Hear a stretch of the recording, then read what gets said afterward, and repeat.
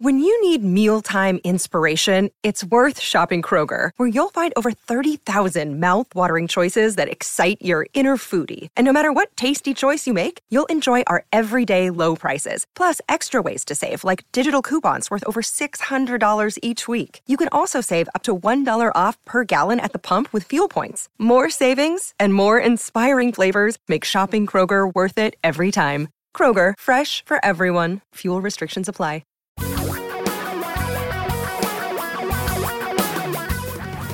Reality radio for a really great future. We're talking real money. The world is getting more normal by the day.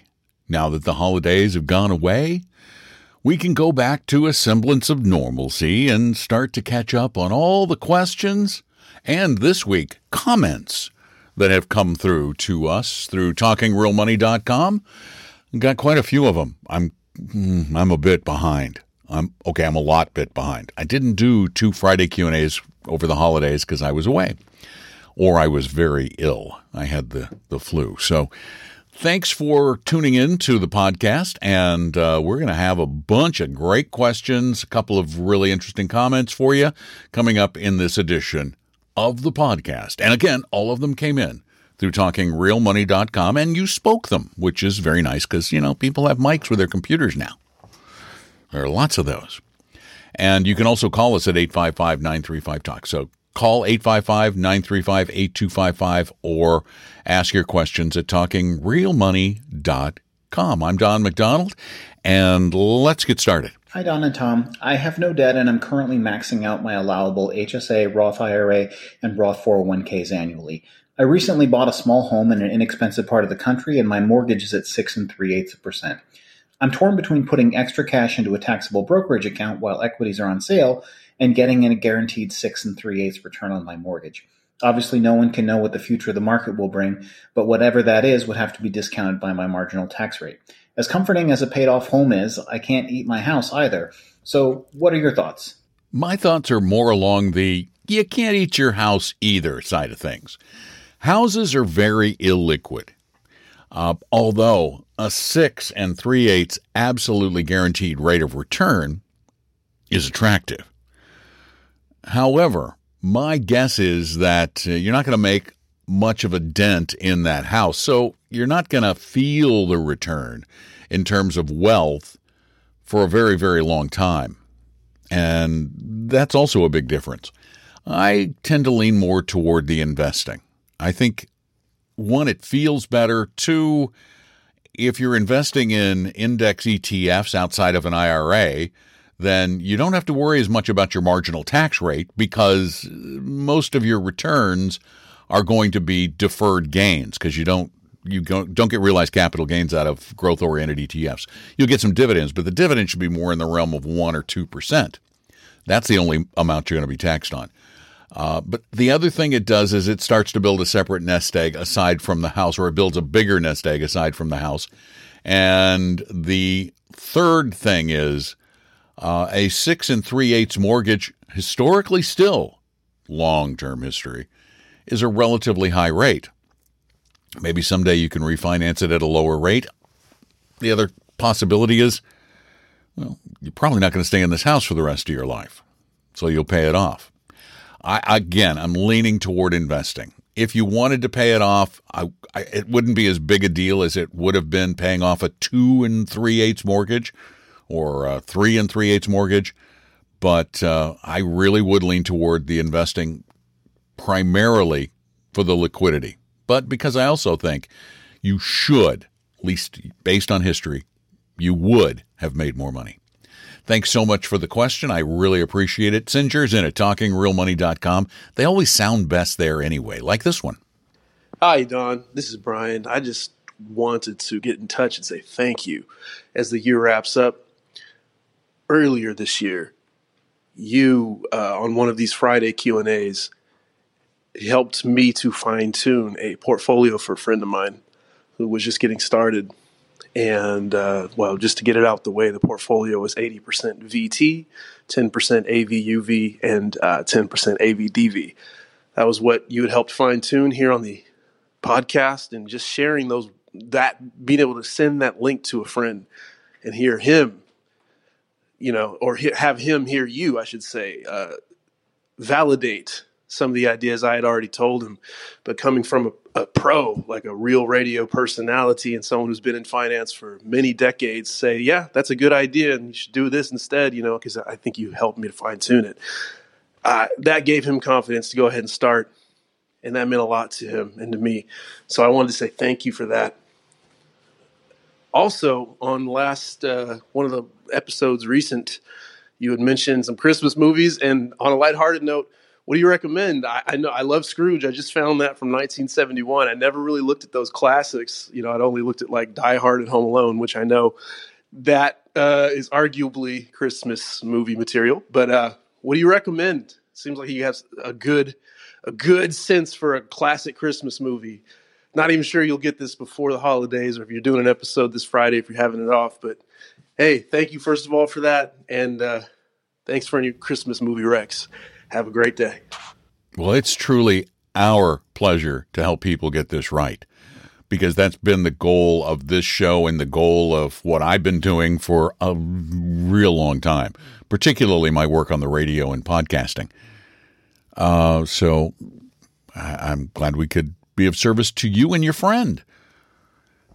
Now, this will show you how far behind I am. You see, we get questions about Christmas movies. Question about Christmas movies. Yeah, well, I didn't do a lot of Q&A during the holidays. So this is for next year. Well, you can still, if you want to enjoy a nice holiday movie this year, but they're better around the holidays. Let's see. Scrooge was a great movie, the one with Bill Murray, I assume. Apparently you haven't seen A Christmas Story yet either, like my wife hadn't. That is absolutely one of the penultimate classics. You got to watch that, or you'll shoot your eye out. And who doesn't need a leg lamp? National Lampoon's Christmas Vacation, absolute wonderful classic. Got to watch that classic. For me, it's not that old. When you said Scrooge is a classic, I'm thinking, like Christmas Carol from the 20s or 30s. That's a classic. It's a Wonderful Life, classic, real classic from the 30s. Let's see. Is there anything else I'm missing that's absolutely... Now, here are movies from my childhood. They were actually TV shows in the 60s, but both were absolutely marvelous. Actually, 3. And if you have kids, you can, this will be an excuse for you to watch with them, but you're going to enjoy them. The 3 are, well, of course... Merry Christmas, Charlie Brown, which my grandson loves, and I loved it when I was a kid. The original Grinch, which was only a 30-minute long TV show that is the actual Dr. Seuss book, narrated by Boris Karloff, who had a terrific voice. And finally, if you can find it, and I don't know where it is streaming, but I did watch it several years ago. Again, I loved it as a kid.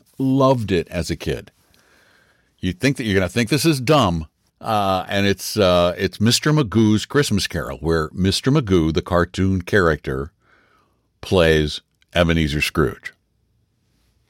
Gotta watch it. You just have to see it. It's a great show. All right, there we go. Those are my Christmas picks for 2023, for a year from now. And let's take another listener question or comment from TalkingRealMoney.com. Hi, guys. Notice I did not say your names because I don't want you to think I favor one of you over the other. My name is Happy. I'm from Chicago. As many people are doing this time of year, I'm doing my annual charitable donations. Your good friend Paul Merriman has his education foundation that we can donate to thank him for all the work he does. I'd like to do something similar for you guys. So I'm wondering if you could tell me and all of your listeners who would like to thank you for the work you do, if there's a charity that's near and dear to your heart that we could donate to. Thank you so much. And thank you really for everything you do. Oh, Happy. That's so sweet. Thank you for listening. And of course, we won't tell Tom, but We know you like me best. It's okay. He's not going to listen anyway. Nobody else will tell him. Charities. You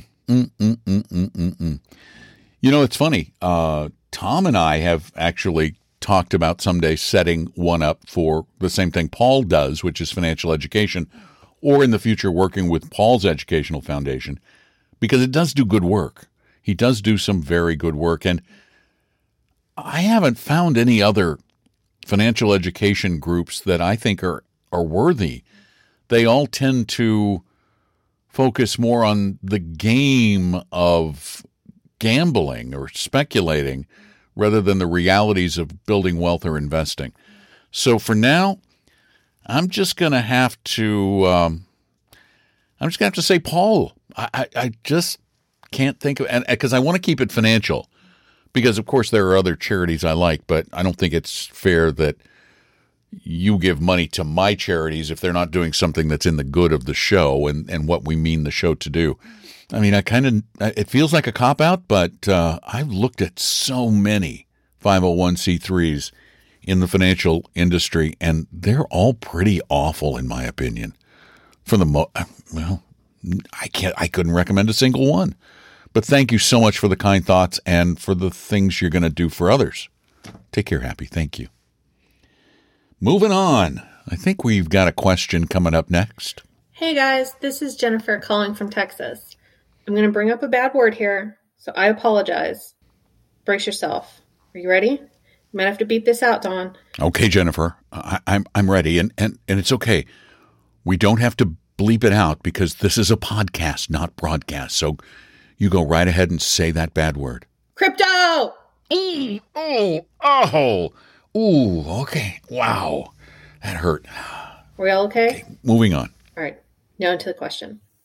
Let me first say, before I get started, I personally think crypto is basically a Ponzi scheme. Am I the only one? No, you're not the only one. You're both funny and wise. So, on to the question. I've been seeing a lot of ads lately for Fidelity Crypto. I have no idea when they're starting this, but from what I can find, they plan to stick with Bitcoin and Ethereum. Apparently that makes it better.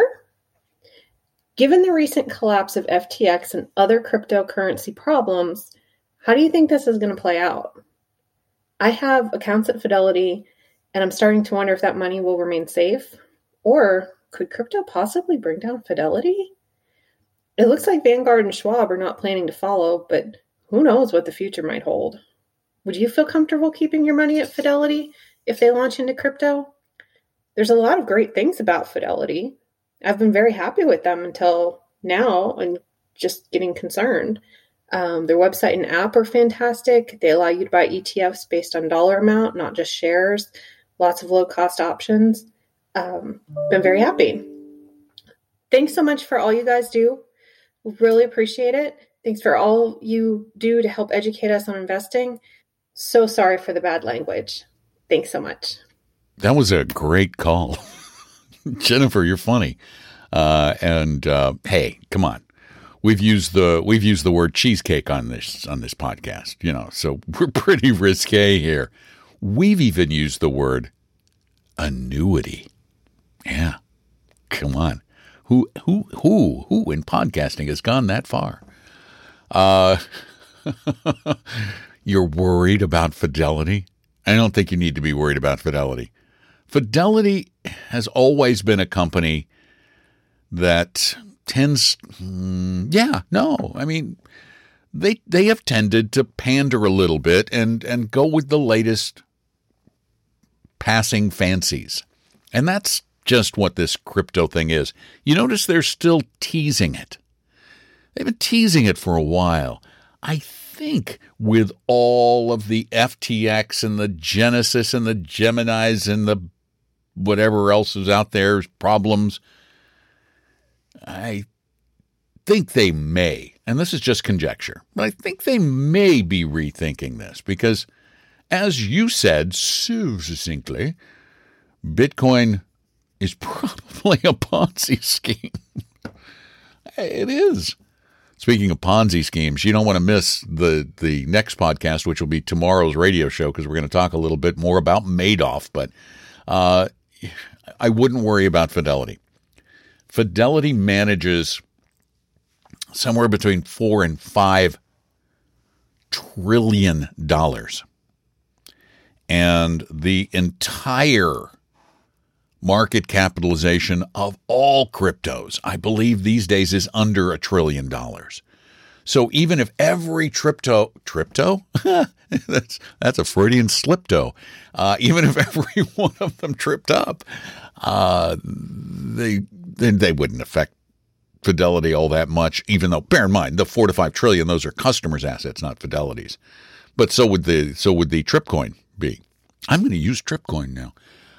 Don't worry about Fidelity. You can still work with Fidelity. All will be fine. They have buckets of insurance. They're very well capitalized. This is just a passing fancy, in my humble opinion. And I haven't seen a darn thing to change my opinion of crypto in as many years as I've been listening to and talking about all the other opinions out there about it. Nothing has changed my mind. And I guess it would take somebody actually using it for something to change my mind. Anybody? Come on, raise your hand. Anybody been using crypto? Have you paid a utility bill with crypto? You bought groceries with crypto? Paid your taxes with crypto? Bought a hot dog with crypto? Anybody? Moving along. Gentlemen, my question is about CDs.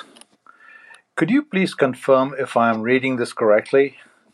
This example is for PNC Bank, but the same applies also to other banks.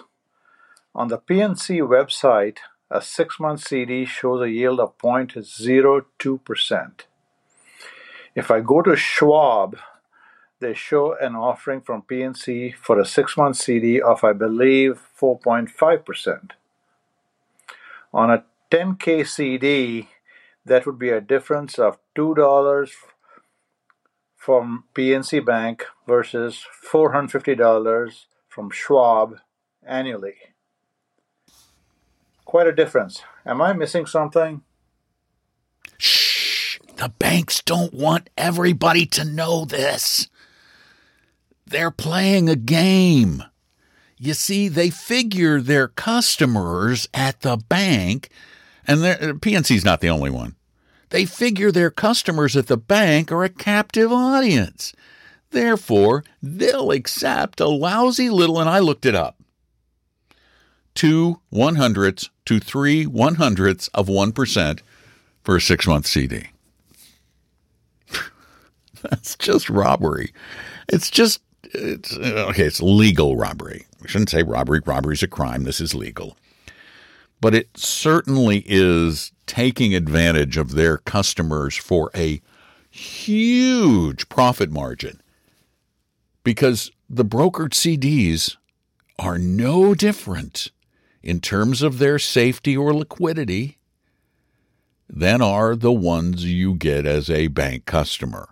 However, as a bank customer, you get shafted, just like you do with your savings account at the bank.